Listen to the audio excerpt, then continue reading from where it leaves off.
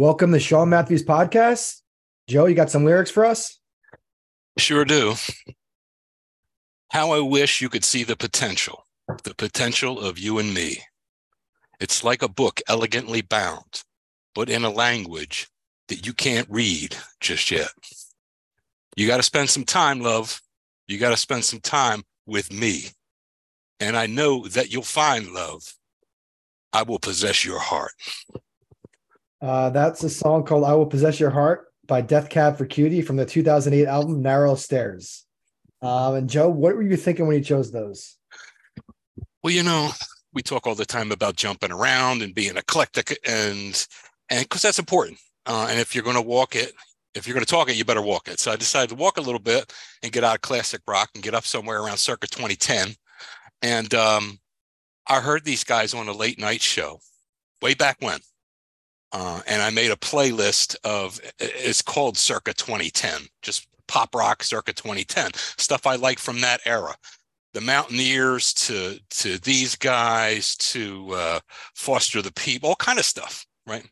But I remembered this song. What I remembered about it was, first of all, even if it's just instrumental, they start out. As a matter of fact, there's something online, HD Rock or something like that.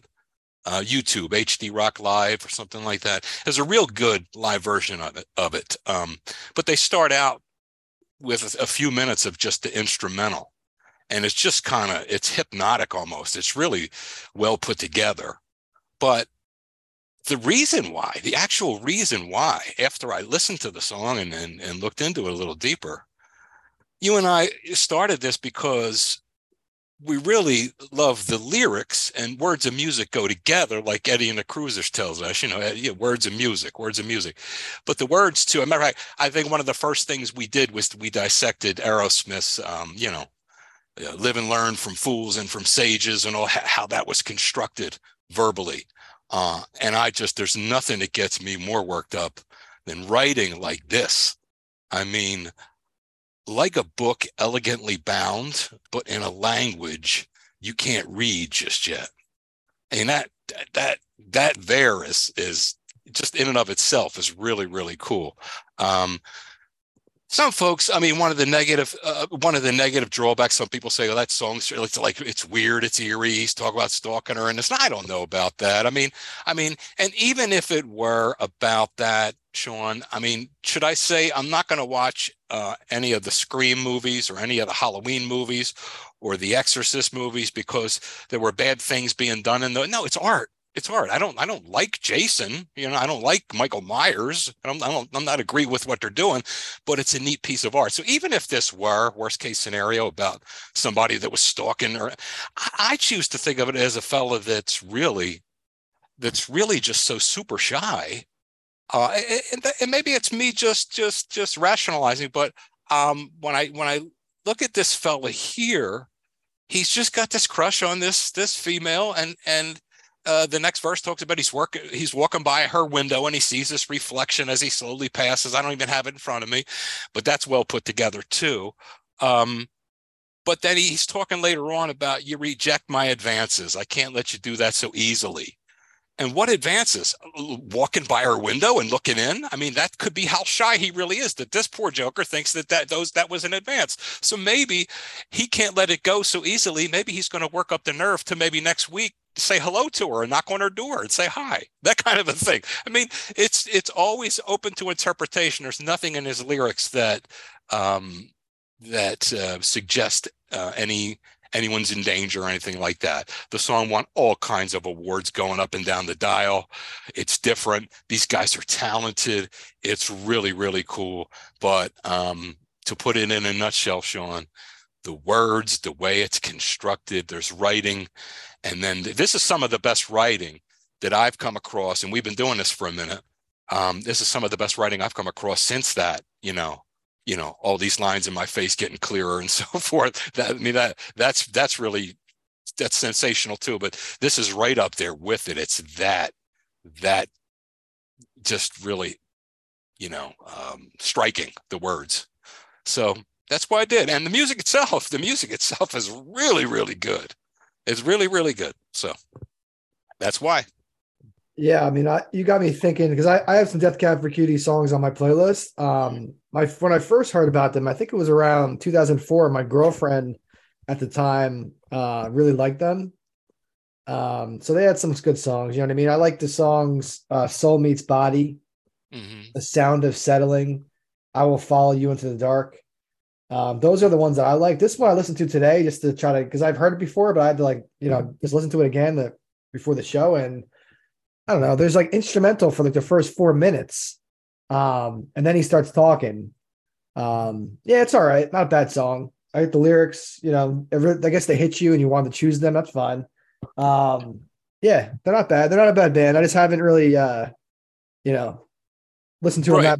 that much over the past couple of years. But yeah, they're your lyrics. Solid song, man.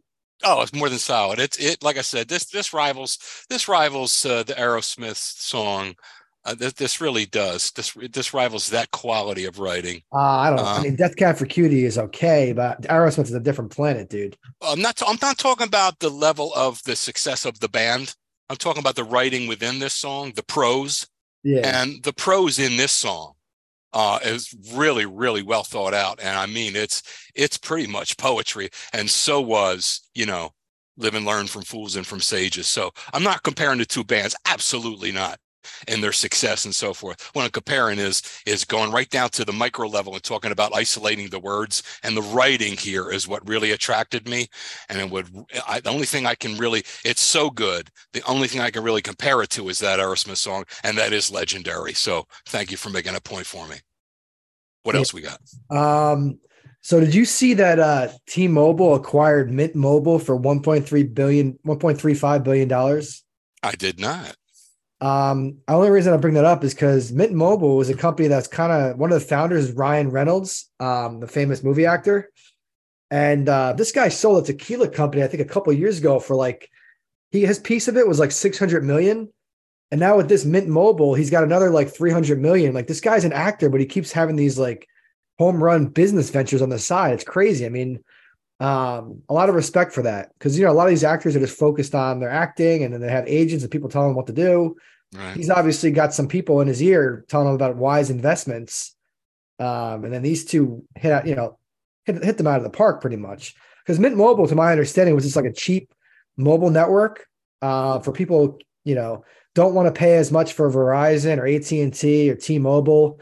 So they get on the same network, they use the same cell towers, but they're paying significantly less. And I'm sure the customer service and a lot of other things probably not the highest quality as like Verizon and those other big companies, but they had a large enough audience and people using it to the point where T-Mobile wanted to acquire them. So I thought that was interesting. $1.35 billion for this, cell phone network. I didn't look too much into it, but just my initial thing is, wow, what a business move by Ryan Reynolds. Yeah, the only thing I get to think of is, I mean, I've been a Verizon guy for the longest time. I think about moving from time to time to somewhere else, but I hear people telling horror stories about Sprint and about some of these other places that you go out into the middle of the wilderness and you got bars. I mean, you're in the middle of Center City somewhere and you can't get any. It's sometimes it's like counterintuitive of what you would think it would be, and all kind of. I don't have any problems with. Never had any problems with Verizon, so I don't know. But I'd like something cheaper. It'd be nice. Yeah, I mean, I thought about it when I was transitioning to another cell phone service off my parents' account. I was deciding, I was like, do I go with AT&T? Because where I work, Verizon gets like no service. I can't get any service where I work. It's the most frustrating thing ever. I have to use the Wi-Fi at work, but then the Wi-Fi blocks you from like gambling and streaming some sports. So that's kind of annoying. But yeah, I've had some trouble with Verizon, but I've had Verizon pretty much my whole life, so I'm just sticking with Yeah. it for now. But the thing I was just fascinated with Mint Mobile is one of these companies that like they just cropped up like a lot of these little companies and they charge you like less than like over 50% less than what you're paying for these big networks, and you're using the identical cell towers.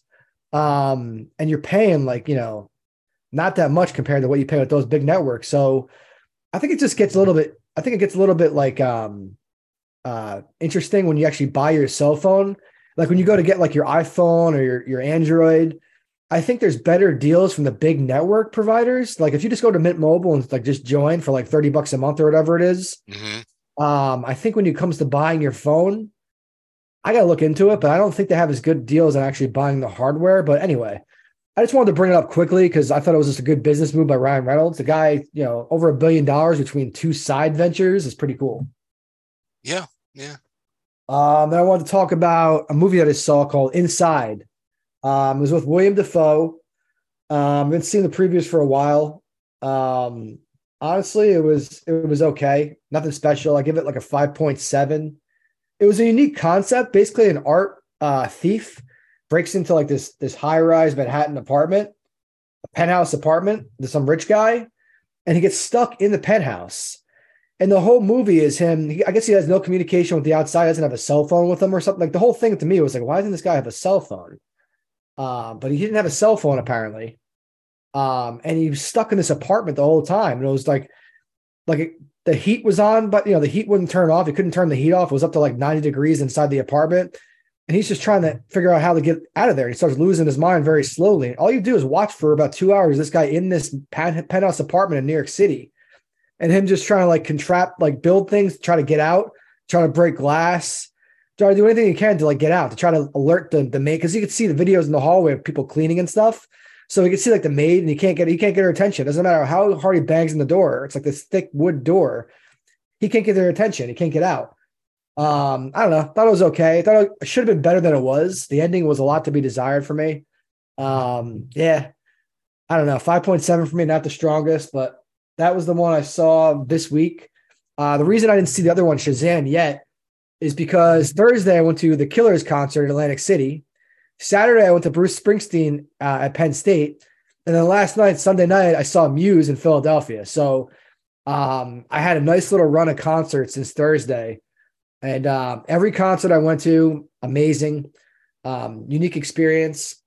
I'll just give you a little story of what happened at the Killers are playing Thursday night at Hard Rock Cafe, Hard Rock Hotel and Casino. And when you get there, if you sign up for a new player's card, they give you $20 free. They give you a player's card, and they give you a thing for $20. So you go to the thing, you get your $20 credit. I chose to use it on the tables instead of the slots. I don't want to just sit around doing slots. I was kind of mad didn't have Texas Hold'em poker.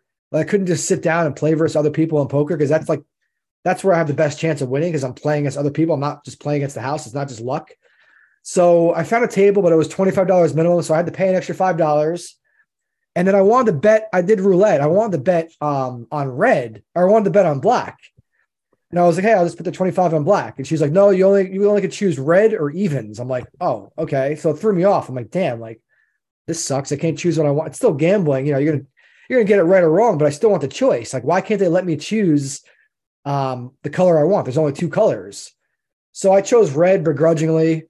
And then sure enough, it lands on black. And I'm like, all right, well, I guess I would have won if I got to choose what I wanted to choose, but I didn't win that. But then just like 10 minutes later, I'm at this place called White House Subs. Joe, have you ever heard of White House Subs? They're famous in Southern Jersey and AC, White House Subs. I have, yeah. So they're super famous. Yeah. They have a location inside Hard Rock and AC.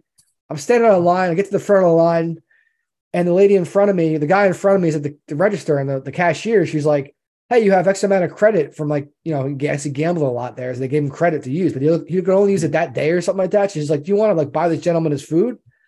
Because I guess he had to spend it in that one transaction. I guess that's how it works. So anyway, this nice gentleman, he's like, sure.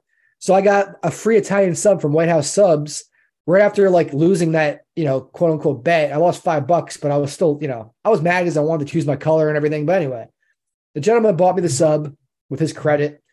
We had a short conversation while waiting for the sub. Turns out he's from Northern Jersey and a really nice guy. He was actually not, wasn't even there for the Killers concert. He was there to gamble on the NCAA tournament. He was just there to, use the sports book there, watch the games, hang out with his friends, gamble a little bit. So that was cool that happened. And as far as the Killers concert goes, the Killers is amazing. I've been chasing the song called The Man for the longest time. Well, the longest time in the sense that I started seeing them live last year. I saw them 3 times last year, and they didn't play The Man once. And they played The Man on Thursday night, so I was very happy about that. They played another song I haven't heard them play live called Be Still. I was very happy about that. But then they went to Connecticut the next day at the Mohegan Sun Casino, and they played a whole different set list. I'm like, damn, They played Sam's Town to open up with, and I've been chasing Sam's Town. I haven't seen Sam's Town live yet. They played a couple others. They played a Fleetwood Mac cover, Go Your Own Way. It was St. Patrick's Day, so they honored Bono from U2. They played, Brendan Flowers, the singer of the Killers, sang Go Your Own Way. Or no, he sang The Streets of No Name by U2.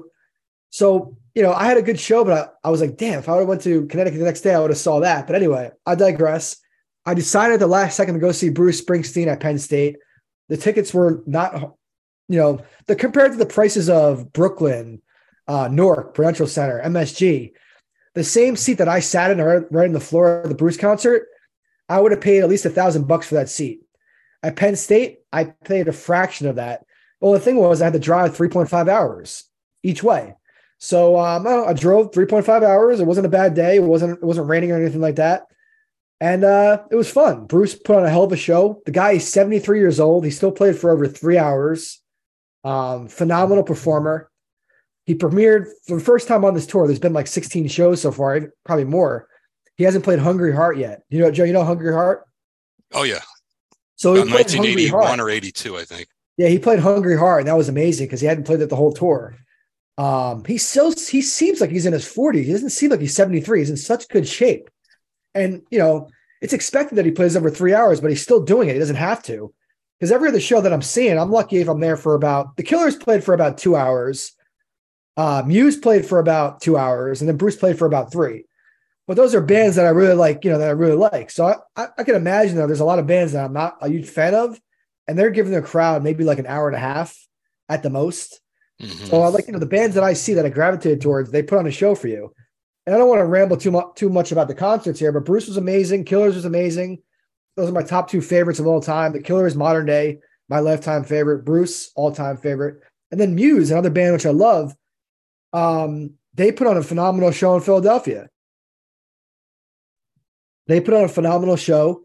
It was a true rock. I think they reached a more international audience because there's a lot of people in the crowd speaking different languages. Like, people really like them from all over the world because I've seen them perform live on video from like Rome, the Colosseum or something like that. They have a real big following, but they did a great job. They played one of my favorite songs called Uprising. They played Undisclosed Desires, another good song. They played a lot of the set list was great. So all 3 concerts that I saw, at least an A grade. I'm partial because these were some of my favorite bands, but all in all, it was a good 4 days where I saw 3 concerts in 4 days. It was fun. Don't have no regrets about it. At the Killers concert, I met a couple of hardcore Killers fans who actually they've been to over 40 shows and they're actually a couple now. They met at a Killers show. So that was pretty cool. So yeah, you never know what's going to happen when you go to these concerts. You meet new people, have a good time. Like I can't sing, the praises of going to a concert more. I know, Joe, we had this talk, but going to a concert is a special, special experience. You're just like, wow, that was amazing. When you're there, it's amazing. You don't want it to end. And then when it ends, you have all those memories. So, great concerts. Joe, did you do anything unique or interesting since last Monday's show? Unique, interesting? No, just enjoy life, relax. Just relaxing. Yeah. Still binging Daisy. Did you finish it yet? I'm up to speed. I've got to take them one at a time now as they come on. I watched the first. Okay, so they're not all released yet. No. Good. So good program. So the songs that they play are the actual songs that they play, like the original music for the show. Is the music actually decent? The music that this fictitious band does is their own, right? It's not. They don't redo anything. Yeah, that's what I'm saying. Is it? And it's good. It's good. It's pretty good. It really is. I mean, the reason I even found out about this, I was watching a talk show, and I can't even remember who the host was of the talk show, but the host said, "Hey, these songs that you're doing," and the lead singer was the guest on the talk show, the redhead. And she goes, "These songs that you guys are doing, is there somewhere we can buy them or get them, or is it because they're really good?" And she goes, "Yeah, a lot of people are asking about it because the songs that they're doing are actually pretty good." So now, when you're watching the program, of course, background music and here and there, you're going to hear all kinds of stuff from the 70s and the 80s and so forth. You're going to other people's original music. You're going to hear it, and it's cool that they use that. But this band produces when they're on stage for the sake of the show It may sound a little bit like Fleetwood Mac here or there. It may sound a little bit like this, but it's their own music. That's pretty cool. Yeah, man. I'm definitely gonna check out that show. I'm just catching up on I finished The Last of Us. I thought The Last of Us was okay. Really hyped show. I thought it could be so much more though. Um, and then I'm watching this season of YOU, Netflix. I'm enjoying that. I'm almost done with that. I finished the House of Dragon on HBO. I really enjoyed that.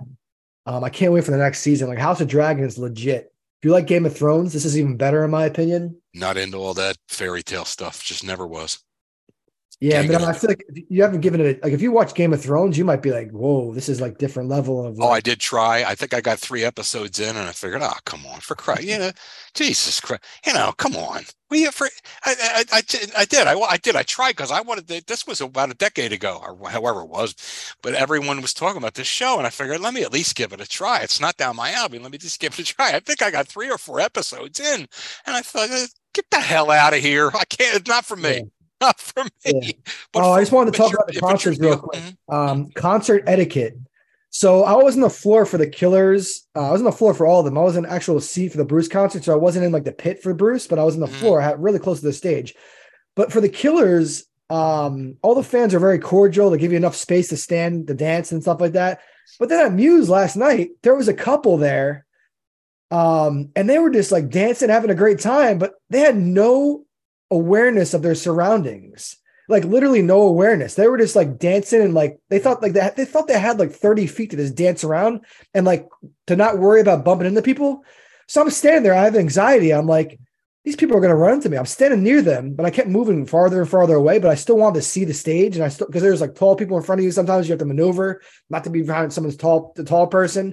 Anyway, the couple last night, they were just dancing. Sure enough, the guy ran to me. Then he was like, "Oh, I'm sorry about that." But he ran to me, just dancing. They weren't even thinking about their surroundings. So please, if you go to concerts, especially if you're on the floor, general admission, where you're right in front of the stage, you got a lot of room to dance and, congregate with all your fans, all your people together, just be aware of like you're dancing and bumping into people and stepping on people's feet. Because this is like, they were like, I don't know if there was another guy. I thought the guy was high on like acid or like. That's probably what these folks were. They're tuned up. Crack. Yeah, like there's some people who like definitely pop some pills and do some drugs at this concert. Like there was this one guy that's screaming at the top of his lungs. Like this is during Evanescence opened up. Also, I mentioned that Evanescence opened up for Muse. They sing "Bring Me to Life." They sing "My Immortal." So they had a couple of really popular songs from the early 2000s, and they were pretty good. But there was this one guy just like going crazy. Like he was screaming at the top of his lungs. It's like he looked like he wanted to fight somebody. So, so some of these concerts, you'll get some aggressive people that they're not mindful of their surroundings. They're not dangerous. Like it's not like they're looking for a fight, but they're just not aware of what's going on. They're dancing and like you're giving them a lot of space to dance and stuff like that. But at some point you got to be like, okay, listen, I want to be close to the stage too. I want to watch the concert. I want to just, because I'm dancing to myself. I'm taking up no more than my body width. You know what I mean? I'm just staying in a little lane by myself. But these people were dancing like they had a whole dance floor to themselves. It was ridiculous. But I digress. Joe, do you know the actor Lance Reddick? Oh, I know the name. I can't place him. Okay, well he was famous because he's really well known for playing Cedric Daniels in The Wire, Broyles in Fringe, and Irving in Bosch. He just passed away. He's a great actor. He was born in 1962, died, on St. Patrick's Day the other day. Wow. He's very well known, Joe. I think if you saw him, you might know who he is, possibly. If you didn't watch any of those shows, you might not. But I didn't. But if I see him, if I see a picture, I'd be like, okay. Because, dude, one of the best shows that I've ever seen that I highly recommend to you, dude, is called The Wire. I think you would really enjoy that show, man. Yeah, I think I started in on that with a couple of, and I actually kind of liked it, but I just got away from it. And then the more time that elapsed, I was like, maybe I won't ever go back. I don't know, but maybe I will. It's going to become obsolete at some point. I mean, because it takes place in the late 90s or something. I don't know. I'll check. Wire? I'm not sure when The Wire takes place, but it came out in 2002. But okay, it's basically about modern day Baltimore around that time period when they there's a lot of drugs in the street. They didn't know what to do, so they do little things like they do criminalize drugs. it's all, the police, the detectives, it's kind of like an ecosystem of like criminals and detectives. It's a really well-written show. But anyway, Lance Reddick was on that show, and a lot of people know him for that. So rest in peace, Lance Reddick. You're a phenomenal actor, gone too soon. Yep. Yeah, so Lance Reddick, Joe, I think you probably know who he is, right? Yes, I just Googled real quickly on my phone, and I see the actor. I'm like, oh, I know that. I've known that actor for a couple of decades. One of the finest that we had. Absolutely. God Yeah, rest his soul. absolutely. And I'll quickly talk about, because I had a long drive to Penn State, 3.5 hours each way. And my friend, she recommended a podcast called Sweet Bobby. And I listened to it. It was crazy. It's like about like con artists who catfish people and like ruin their life. And this was so unique, the story, because when you find out who the con artist was, who the catfisher was, and why are they doing this to this girl? Why are they trying to ruin her life and confuse her and deceive her like these catfishes do? They're super evil people. I think catfishes are I literally think they're just as evil as serial killers. It sounds crazy, I know, but serial killers go out and kill people. Catfishes methodically and slowly ruin people's lives. Yeah. They mess with their minds. They get them emotionally attached. They pull their strings. They take their money. Now, in Sweet Bobby, she wasn't really taking the money. You find out what she was doing and why she was doing it, you're going to be more confused. But Sweet Bobby, excellent podcast. This radio host, just like us, me and you, Joe. She's a radio host, and she got deceived in catfish, and her life was upturned for over like 10 years. So I recommend that podcast. But yeah, like I said, I think catfish people, especially do it to the extent they do it to the people. I think they should be thrown in jail for at least 20 years. Because I mean, it's because they're so evil and they know what they're doing. Oh, the constant deceit, the constant, betrayal, and the manipulative deceit is sociopathic, brother. Yeah, absolutely, man. All right, so moving on to our actress of the week. Joe, you chose this wonderful lady. Her name is Octavia Spencer. She was born May 25th, 1970 in Montgomery, Alabama. She had 7 siblings. She got her BS from Auburn, Bachelor of Science. Her dad died when she was 13. She's also dyslexic. So that's, when you find out someone's dyslexic and they made it to a level that they made it to, because that takes a lot of willpower to get past dyslexia. Because if they do things the opposite, if you don't know what dyslexia is, look it up. You read from the opposite end of the page, the opposite side. We read from left to right. They read from right to left. It's a very weird thing that people go through with their brain. And I'm always amazed at how they can overcome it and be very successful. So that's cool. She made her debut in a 1996 film called The Time to Kill. She was hired to help with casting, but the director, Joel Schumacher, asked her to be in the movie. Then her career just kind of took off. She won an Academy Award for Best Supporting Actress in 2011 for The Help, a movie that I haven't seen, which I want to see. She's the first Black actress to receive 2 consecutive Oscar nominations. She says her job as an actress is to find the truth in every situation. If she doesn't, she's not doing her job as an actor. She says she's not, the audience is not getting the full product. If she's not finding the truth in every situation that the actor's in, she's not doing her job right. She was in this one horror movie called Ma, about this crazy lady who like starts killing people and has parties at her house and stuff. It's a little wild movie. But she didn't prepare for Ma like it was a horror movie. She said genre didn't matter. She said that the whole character that she was creating mattered. So she thinks about stuff like that. She thinks about the whole character. Just because it's a horror movie, just because it's a thriller, just because it's a dramatic movie. You have to prepare. You have to have the whole character ready. This is just a side note or something like that. She likes fake Christmas trees because the lengths are evenly distributed. So that's something insight into how she's thinking, I guess. Yeah. The movie Hidden Figures, another movie I haven't seen. She said she read a ton about Dorothy, who she played in Hidden Figures. But she doesn't want to be any part of any history for Hidden Figures. The people deserve the credit. So if you see that movie, there are these people like they didn't get a lot of accolades. They're hidden figures essentially, and this movie kind of put them in the spotlight. So she says she doesn't want to be a part of history where there's any history with hidden figures. She wants everyone to get recognized for what they've done. So I thought that's pretty cool insight. The movies that I've seen her in, I saw her in Time to Kill. That was 1996. The Sixth Man, 97. Never Been Kissed, 99. Being John Malkovich, which we talked about, that's from 99. Blue Streak, Big Mama's House, Bad Santa 2, and Bad Santa 1. Coach Carter, Drag Me to Hell, Halloween 2, Dinner for Schmucks, The Shape of Water, Ma, and Spirited. Spirited was the most recent one on Apple TV with Ryan Reynolds and Will Ferrell. But Joe, this is your actor, so you're more in tune with what's going on with her. I'll let you talk a little bit about her. I've, with me, the boxes that I check when it comes to actors and actresses, I check versatility and longevity as really what I look for first.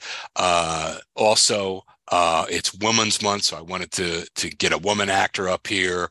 And I'm always up for, shining the light on minorities and so forth and so on. Diversity and so forth. So she is like poster child for, all those things. And I was watching, I can't remember what it was, watch something she was on again. And every time you turn around, there she is, but no one really, I think she's a little unsung. She's not, I'm not going to say she's going unnoticed or anything like that, but I think she's a little unsung.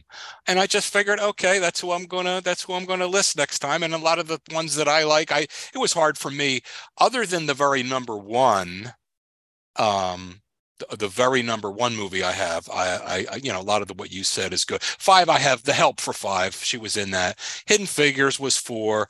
TV, Chicago, because I wanted to mention some TV. She did some Chicago Hope.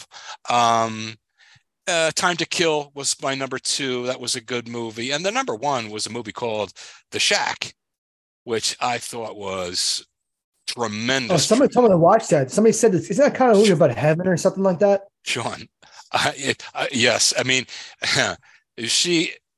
I'm telling you something that I got to go back and watch it again. I've seen it twice, but I'm going to go back and watch it again. It's one of the best movies I've ever seen. And you know how I feel about all that stuff too. But they put her in a very interesting role. And then you really think about it and anything is possible, anything's feasible. And her role was like tremendous in this movie. I don't want to ruin it for you by telling you who she. But The Shack. Is she actually God in the movie? Did they reveal her as God? She might be. Okay. I was just messing around, but is that really possible? Okay. She might be. Well, I mean, who are we to like we always say, who do we to say what's possible, what's not possible? But it's such a clever movie and really well done. And when you keep an open mind, who the hell says that can't be something like that, And so go see The Shack. That's my number 1 movie that she was ever in. But just I just figured that it would be an appropriate time to bring her up front, and she's been on my mind for a while. And then I saw that last week I saw her in something again. I figured that's it. So that's what it is. All right. So Octavia Spencer. Joe, can you just repeat your top 5 really quick? Let me see here. I crumbled up my little sheet here. Okay. It's not that important. You're crumbling I'm going to do it from my memory. Okay. I went, let's say, oh, geez, I can't, man, hold on a second. You got the Shack. Number 1 was The Shack. You give me, hold on. Dude, it's not a big deal. I got it. It's not a big deal, but doggone it, I want to do this right. All right. 5 is The Help. 4 is Hidden Figures. 3 is TV, is Chicago Hope. I liked her Chicago. And 2 is Time to Kill. And 1 is The Shack. Okay. I just wanted to clarify that. That's fine. And okay. I didn't. Yeah, she's a great actress. I've seen her. I know who she is, and I just haven't seen like the big ones that she's in. Like she's in The Help and Hidden Figures. I have to see. Those are 2 movies I have to see because they're important movies for our culture. And I'm surprised you haven't seen. Yeah, The Help especially. I'm surprised you haven't seen that. And Hidden Figures is, both the same way for our culture and for diversity and so forth. They're big. Sorry to interrupt you. Go ahead. Shout out Octavia Spencer. You're a great actress. Okay, So Snapple fact number 997. Joe, you chose this one. Gen 2. I hope I'm saying that right. Gen 2, Gentoo. It could be Gen 2, but I'm guessing it's Gen 2. Let's go with Gen 2. Gen 2 penguins propose to their life mates with a pebble. So this is an interesting one. They propose their life mates of the pebble. They live on rocky shores, and they like the small. They use the small stones to build their nest during mating season. And during a courtship, the male penguin will find the smoothest pebble to give to a female as a gift. So I looked this up on Snopes.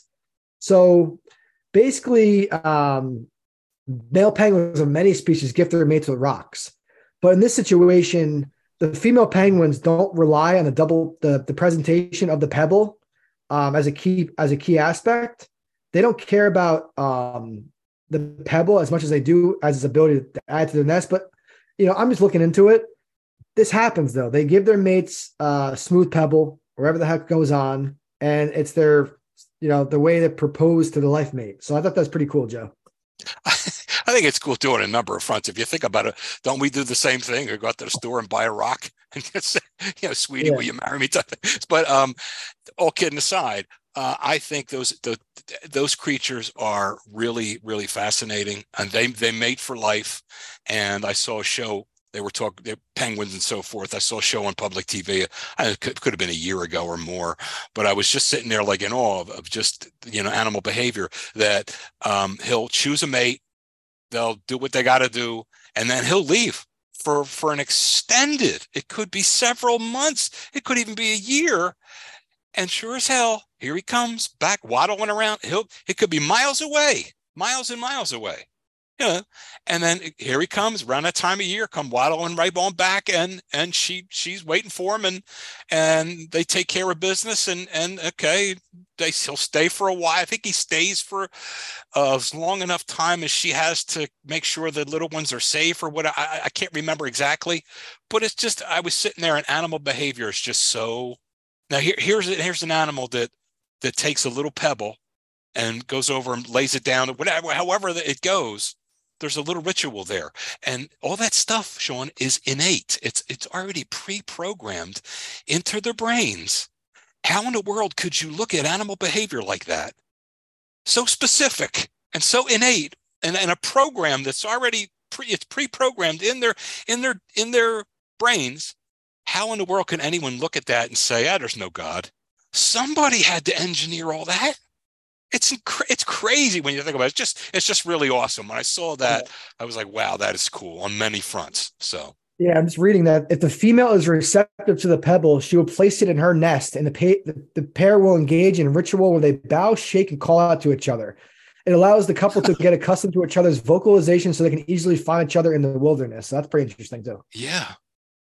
Yeah, that's why I said he could leave for a while. And like I said, miles upon several miles. Way for a long period of time, and then all of a sudden work his way back, and she'll have an idea when he's coming back. It's all pre-programmed, right? And then I guess the sounds are part of that make it easier for them to recognize each other from a distance. Like I'm back in the neighborhood. Where are you? That kind of thing. But it's really cool. It's really cool. Absolutely. All right. So you ready to stump me? I'll try, man. It's very difficult, man. You're tough. Let me see. You've gotten better as we've gone, or I've gotten worse at trying to sell the stuff. I don't know. All right. You ready? Here we go. Yeah. And begin. No. Number 1, skeleton of suspected vampire found in Poland. Skeleton of suspected vampire found in Poland. That's 1. You ready for 2? Yep. Former Vietnamese soldier found still hiding in jungle. I say former Vietnamese soldier found still hiding in jungle. Number 3, 8-year-old Detroit boy bench presses 350 pounds. 8-year-old Detroit boy bench presses 350 pounds. Okay. Pretty good ones. You got me stumped here. Let me think. I could, because I think the 8-year-old one is I've seen some crazy like kids that are like huge for their age and just jacked, like twerking, stronger than adults. It happens, right? The vampire one. So the what's the vampire one? It's like the skeletal remains of a vampire. Oh, I'm telling you the headline. We're just doing headlines here, right? So what was the headline again? Skeleton of suspected vampire found in Poland. Okay, that's the hold on, wait. One true. two fake. One true, two fake. Yeah, on the real. This Let is me on the think. real. Oh man. Um, And the others, I think the real one is um the kid bench pressing. man, you are absolutely wrong, sir. Um, the real one is skeleton of suspected vampire found in Poland. Wow. Archaeologists in Poland discovered the skeleton of a woman suspected of being a vampire in the 1600s. Okay. She was suspected of being a vampire in the 1600s. How the hell did they know that? I'll tell you why. A padlock was found on her foot, which at the time was believed to prevent any vampire from returning to life after being dead. She also had a sickle across her neck. Those two items absolutely, positively give them full confidence that she was thought to be a vampire from the 1600s.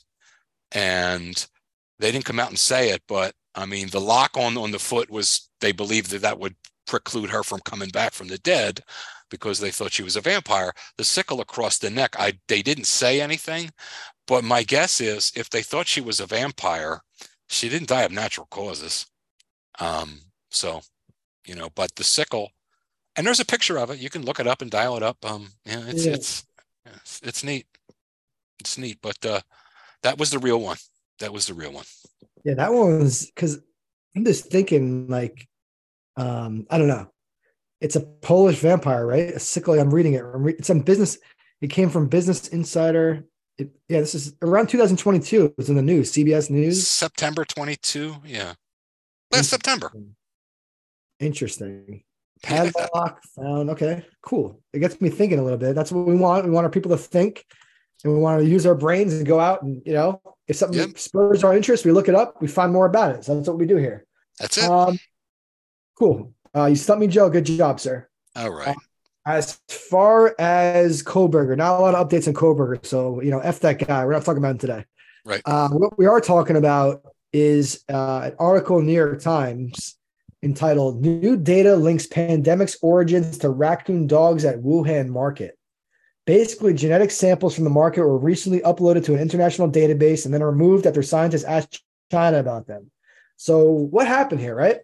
What happened was international team of virus experts, they found genetic data from the market in Wuhan, China, that links the coronavirus with raccoon dogs that were for sale there to the origin of COVID.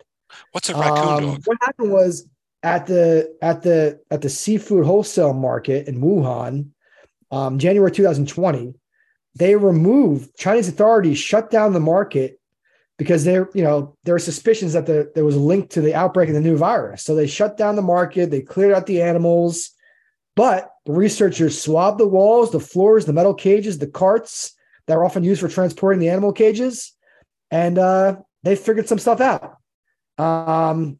The samples that came back positive for coronavirus, they found a match for the raccoon dog. They jumbled the genetic material together. And just because the virus and the animal have a connection doesn't prove that the raccoon dog wasn't infected itself. If it had been infected, it would not be clear that how it spread the virus to people. Another animal could have passed the virus to the people, or someone infected with the virus could have spread the virus to the raccoon dog. However, these scientists and researchers believe that the raccoon dog might have been the origin. I don't know. I don't know what to think here. What I do know is China tried to cover it up because they went to the computers, and China had removed the sample that they got from the raccoon dog. They did something where there was a bunch of samples indicating this, and then China removed the sequence. It's called the GISAID, GISAID. The sequences disappeared from that system. So obviously you can just put two and two together that someone from China probably got nervous and removed those samples or something. I don't know what's going on here, but Joe, do you think that raccoon dogs might be the origin? I'm trying to sit here and I'm trying to ascertain what a raccoon dog is. Okay. I mean, are we talking about some kind of hybrid, or am I missing something? Am I, I believe they're kind of related to foxes. Let me look here. oh, okay. Okay, because I certainly know what a raccoon is. I certainly know what a dog is. I don't know. I've They're never known. related to foxes. They're known to be able to transmit the coronavirus. I don't know. They're fluffy animals that are related to foxes, apparently. Okay, so there's something that's on the Asian continent that's more of a fox type of animal that runs free, that probably looks like a raccoon and a dog. It does probably name so because it looks like them, not because it's any kind of a high. Okay, I just wanted to catch up with that. So Yeah. some kind of a fox animal. They can trace this thing back to that fox animal. Um, well, one thing that is a sigh of relief is that there's evidence that's pointing away from the theory that this thing was engineered in the lab and then it just kind of got loose. I think this kind of is evidence to the contrary, but I'm not sure. I mean, if I guess it could still have happened that way and gotten loose and infected a raccoon dog. I don't know. I think with this one, Sean, before I even say anything, I'm going to have to wait to hear a lot more about it. I don't necessarily say So I what do you think about the blame. things? What do you think about like how China deleted like the sequences from their database and stuff? Um, they offered to collaborate with the Chinese researchers, and then the sequence disappeared from the system. Like, what do you think about that shenanigans that goes on? We're trying to find out the origin of this virus so it doesn't happen again, and you have China playing games, deleting important data off their database that really could help us. It's like, come on, we know Yeah, it's probably China at this point. They're trying to create a red herring, trying to point the finger somewhere else, but all the data kind of leads us back to the Wuhan wet market here. So China, I don't know, they just have to cooperate. They shouldn't be deleting stuff off the database, using misinformation. We pretty much know that this virus started in China, right? We know this. yeah, yeah. And I just wanted to, because there have been theories that it started in China and started in the lab because they were working on this thing in the lab to try and But create that hasn't something been they could proven either, though. use, Right? Yeah, but and it got that hasn't been proven either. Like the lab theory still hasn't been like completely proven. proven wrong You know what either. I Yeah, mean? it hasn't been There's debunked all either. these theories, but I just don't like the idea that like China's deleting stuff from the database, like they're manipulating the data that could help us figure Yeah, this out. I don't like yeah. the games that they're playing.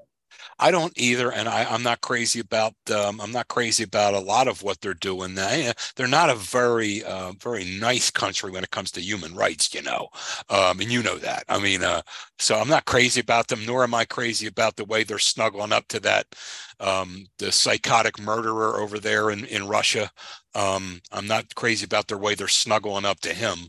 I mean, they might as well snuggle up to, I don't know, Son of Sam or any other mass murderer, serial killer. So I'm not crazy about them. As far as their government, the Chinese people are fine. Let me differentiate. Chinese people are just like, I mean, just regular people, nice people, good people.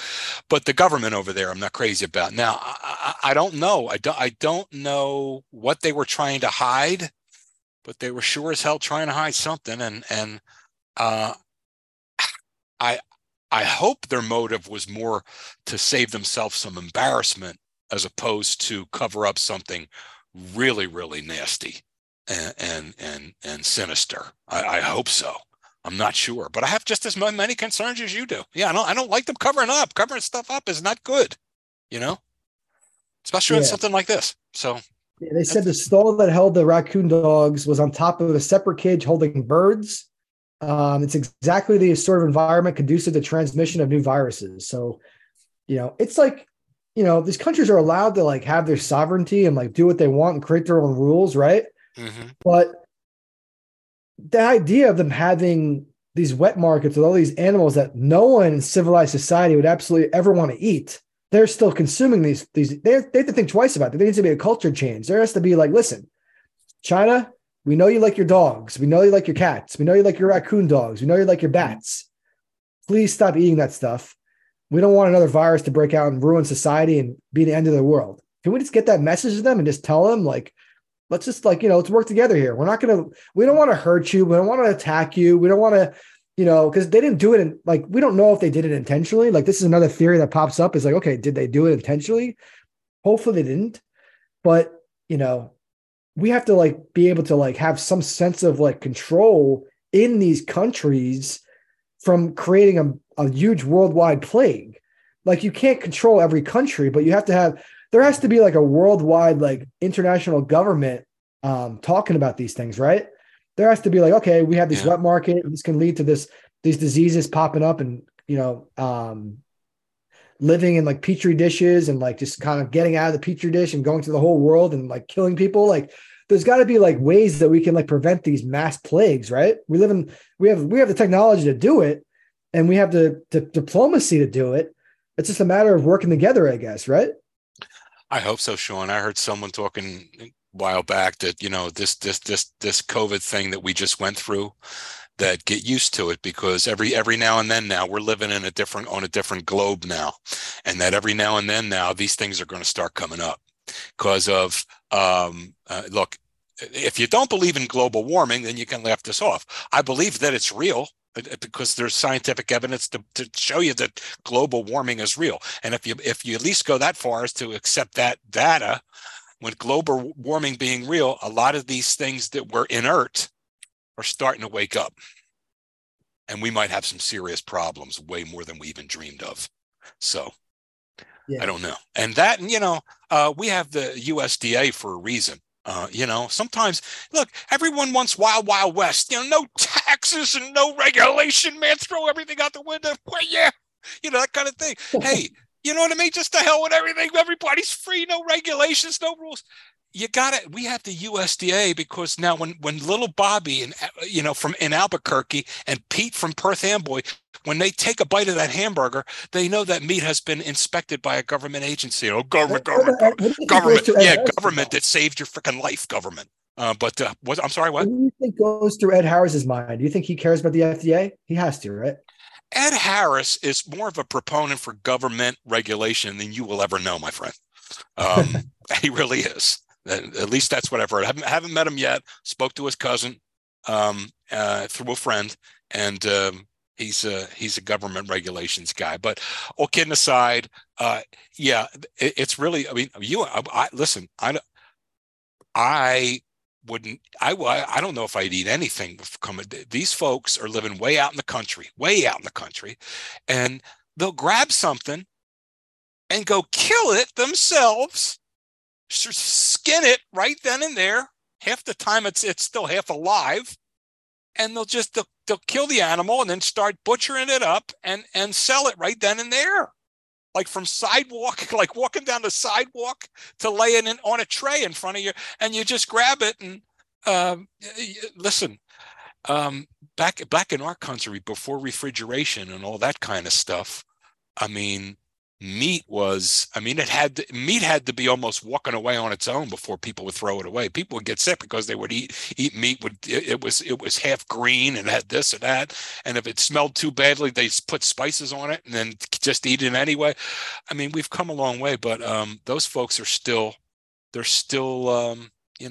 back in the day. And if we had some regulation, if they had some regulation and some rules and guidelines to follow, perhaps this whole thing could have been avoided. But I don't know if that's how it was with the food.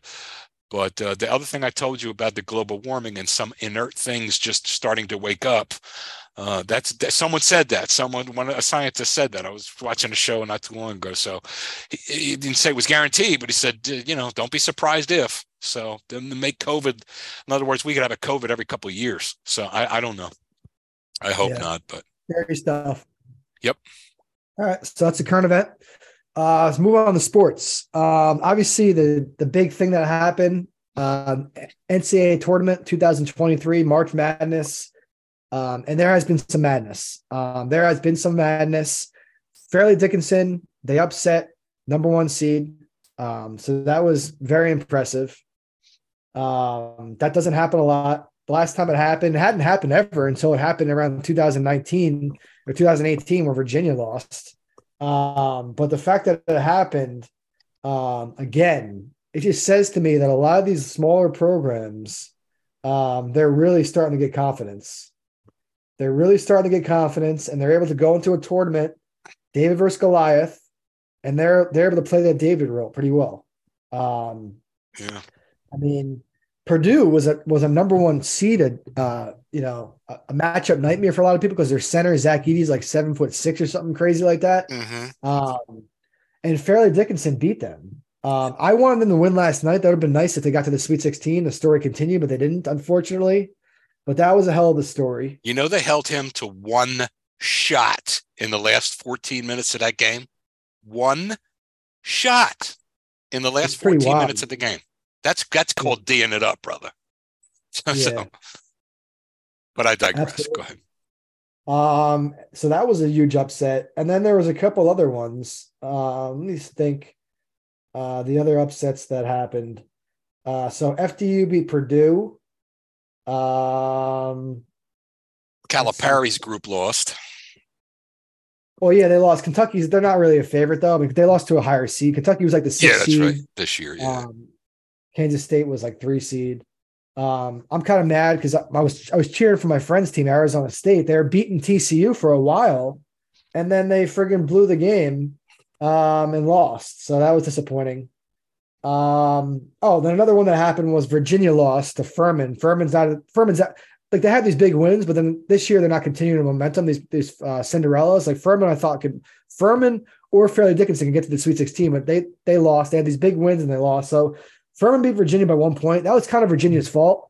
They could have iced the game, but they threw the ball away, and then Furman had it 3. Mm-hmm. Princeton, but Princeton, man. The ball. Yeah, we can't forget about that. I mean, Princeton, number 15, so they beat Arizona, and then they won their next game too. You know what I mean? So Princeton, I guess, is this year's Cinderella because they beat the number 7 seed Missouri the next game. So yeah, I mean, Princeton is the Cinderella this year. They're the 15 seed. We'll see how far they can go, but Villanova's not in the dance this year, so it's kind of frustrating not being able to cheer for them. The women's team is, and the women's team was playing tonight, the second round of the tournament. I don't know if they won or what's going on with that. Let me check. Oh, they did. They beat Florida Gulf Coast tonight, 76-57. So Villanova, the women's team, made it to the Sweet 16. So how many points did that Segrist have? Oh, she always has a ton, man. You want me to check? Yeah, why not? We're talking about it. I'm impressed with her, and also the Clark out in Iowa, Caitlin Clark. These girls can play ball, man. Maddie has 31 points tonight on 13 and 24 shooting, so she's still not. She's going to be a top. The big thing with her is Maddie Seeger is going to go to the WNBA because she can leave if she wants, but yeah, she might be a different type of girl if she wants to stay in college and enjoy it with her teammates and her coach. You never know. So yeah. So did you watch any of the tournament at all? Like, you're not like a huge college basketball fan. Like, are you gonna like check it out when it's like the Elite Eight, the Final Four? Like, when do you really get in tune? Yeah, I watched a little bit here and there. I watched Michigan State beat Izzo's H to the Izzy, E to the Izzo. Izzo and the Michigan State Spartans beat somebody the other day. I forget who it was, but I watched. It was a good game. It was like back and forth. I watched the last like 7 minutes of that game, and I watched the game on Sunday versus Marquette. Marquette, yeah. My God, that was frustrating, man. I had a bet on Marquette. I had a parlay. I had Marquette winning. I had Creighton winning. I had UConn winning. Creighton and UConn won, but Marquette lost. But it was an upset because people don't. Okay, so Michigan State was like a 7 seed, right? But like Tom Izzo is a Hall of Fame level coach. He's a big time guy. He's got a couple national titles that he won. I like him. Yeah. Well, I think did he win 1 or 2? I think he won 1, but he's been to a bunch of Final Fours. But anyway, you can't count out the coaching, right? So he outcoached Shaka Smart, the coach of Marquette, and his team won. So I mean, shout out to Tom Izzo. But I would like to see another Big East team, Marquette, advance. But I'm glad, Joe, that you checked out a little bit of the game. I'm glad that you got into it a little bit because it really is exciting. Yeah, and the closer we get now, we're down to 16 now, right? We're down to 16. I'm going to watch. The tighter it gets, the more I'll watch. Obviously, the more I'll become interested. Before I'll pick a team somewhere. I pick a team. I'm almost half thinking about picking Michigan State. You know me. I've spent time in Michigan. I love Lake Michigan. I love the Great Lakes. Um, they're green, which also to me is okay. Being an Eagles fan, Ike Reese is one of our Hall of Fame linebackers here for the Eagles, and he went to Michigan State. And also, most importantly, what happened a couple of months ago on campus. It's got my heart, for Michigan State. Yeah. So I might, since there's nobody local here, would be either Princeton or Michigan State right now that I'm rooting for. But Are you nice, watching Diamond Chits? Do you have them in the Sixers game right now versus the yeah, Bulls? yes, Okay, it's 99.99. I'm invested because I need Zach LaVine to hit three-pointers. He has 2 3-pointers. Is anybody at the free throw line right now, or is this there's 4 seconds left, right? How much time is left? I'm looking at a commercial. And Okay. the last I looked at it, it was 99.99. Yeah, but Harden like, was. is there anybody shooting free throws, or just someone has the ball? Do you know? I don't All know I see is because Philadelphia fouled somebody, so I'm hoping the Bulls don't have free throws. I need basically what I'm saying is I need another overtime because I need Zach LaVine to hit one more 3-pointer. So yeah, I need the W. So when it comes on, I'll break. But right now, I'm looking yeah, at let me know. Citizens Bank commercial here. But Yeah. So yeah. So go ahead. what do you think about the Eagles? Right? Did they not retain Darius Slay? They got him. They retained him. They did. They did. They did not retain Chauncey Gardner. He was a safety, and he's a real good safety. He played a slot for you and this and that. They just didn't retain him. They made him an offer. It wasn't good enough, so he went to the Lions. But what do you think about this Aaron Rodgers to the Jets thing? Something about Aaron Rodgers at this point. Okay, so it's they're bringing the ball in. They've got 4 seconds. They got 3. I'm going to give you play-by-play. Okay, Someone I already know. I just rebounds. We're going to overtime. It's going to second overtime, right? I had to do it. We're talking sports, and I'm right there when you talk. Yeah, okay, no, I appreciate it. So I digress. What was your question? Aaron Rodgers to the Jets. What's your thoughts? Okay, what's Joe Thurman's thoughts? My thoughts about this are Aaron Rodgers irritates the living shit out of me in the last couple of years. It's because he seems to want to hear his name on SportsCenter more than anything. He seems to really love the attention, and this is something that really he's just one of these cats, and it's almost like I don't know if I want to play anymore. I don't know. I think about it, and well, if you do this for me, and if you do that for me, I think he's going to make the Jets a better football team. I don't think they're going to win a Super Bowl. Okay, I think he's going to make the Jets a better football. You think he's going to have more of an impact than Brett Favre did, right? But the thing is, if Brett Favre did not get hurt that year, if he did not get an injury, they were on their way to mess around and get to the Super Bowl. They really were. If you go back and look, it was the injury he took that threw him out. But that year, they were on their way. But anyway, I just don't like the attitude of a guy that's, I might want to play, I might not want to play, I'm not sure. You give me that. It just seems too blasé. He's making them sign all his receivers. Like, I'm pretty sure they signed Lazard. They gave him more $40 million for Lazard. That's great, but who the hell is Lazard? Is he James Lofton all of a sudden? I don't, I don't. That's okay, and yeah, they have a real good defense. Now, I still got to see. You need a running game. You need a running game, unless you're the Tom Brady and the Patriots who made it happen without a real running game. I don't know, but I don't see a team like that anymore in this league for a while. The team like the Patriots had that run. So I don't know. I think that he's going, in a nutshell, let me just answer your question. I think he's going to improve that football team. How could he not? Who's the little kid that looks like he has a paper route? He's the quarterback for the damn team. I can't remember his name right now, but they had no one playing quarterback, right? He's going to make that football team better. Who are you talking about? You said what team? The quarterback for the guy, the kid that's sitting now. He was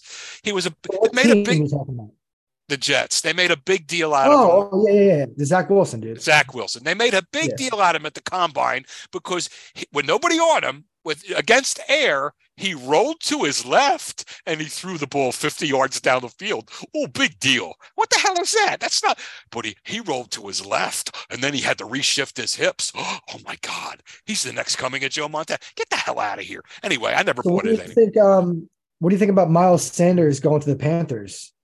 Miles Sanders is a good running back. I think he's not a great He's only running back. 25. What? He's only 25. He's got some skills. Now he gets banged up a lot. He really gets banged up a lot. But what I like what the Eagles did, not to talk about Eagles all the time, but they just got that boy from the Seahawks, Penny. Oh, Penny's yeah, that's my he's type another of guy. dude. But he's got a ton of injury history though. He's injured all the time. He does. They've got Gainwell. And they've got somebody else, and they're not. Howie's maybe not even done yet. I heard some people talking about how we might mess around and get this kid from Texas, this running back from Texas. I don't think he's going to do that. I think he's going to stay up, true to our DNA and get an offensive lineman or D lineman. What? Would you want Zeke Elliott on the Eagles? No, absolutely, positively not. I would want him 7 years ago. I would want him. And my brother was even talking about it in the draft night. He's like, dude, they ought to take him. They ought to take him. It's like plug and play with this kid from Ohio State. Just put him up. And I'm like, I don't know. I don't know if you ever use a first round draft on a running back, because really Miles Sanders had a lot of yards. But if you look at his runs last year, most of it was because the holes were open, because he's playing behind one of the best lines, if not the best line in football. So, and it will continue to be. That's why I think Howie's going to go true to our DNA and probably get offensive lineman or defensive lineman. But this Penny guy, if he can stay healthy, knock on wood here, that's my type of dude. And I'm telling you, the last time they won a Super Bowl is because they had LeGarrette Blount. LeGarrette Blount, when all your running game was here or there, they could hand it to him, and he wouldn't necessarily break it open, but he could take that 1.5-yard gain and make it a 4-yard gain. Just from squaring the shoulders up and pushing forward. That adds up, and it adds up, and it adds up. So I've always missed that kind of a running back. I'm not saying it's your sole source of running the ball, but you got to have that. You got to have that hammer on your roster. And this kid's more of a hammer that I could see, this Penny. And he's absolutely cool with. He said, I'll do whatever they need me to do. I'll run. I've liked Rashad Penny since college. I thought this guy was going to be a nightmare in the NFL. Unfortunately, he's just had injuries. So if he's healthy with the Eagles, we'll see what happens. And I don't think it's a big change from Miles Sanders. I don't think it's a downgrade. I don't think it's an upgrade. I think it's pretty much the same type of thing. Because I was never that impressed with Miles Sanders. I think the Eagles were utilizing him properly, but they would have games where he'd do really well and then he'd disappear. Like you have every 5 games, he'd have an okay game. But yeah, I digress. Anyone who's listening, please subscribe and do some reviews if you want. We're always looking for the numbers to get up, higher subscriptions, higher reviews, better for the show. And social media links are in the description. Joe, do you have anything else to say today? You can't always get what you want, but if you try sometime, you just might find you get what you need. Good night. Take care.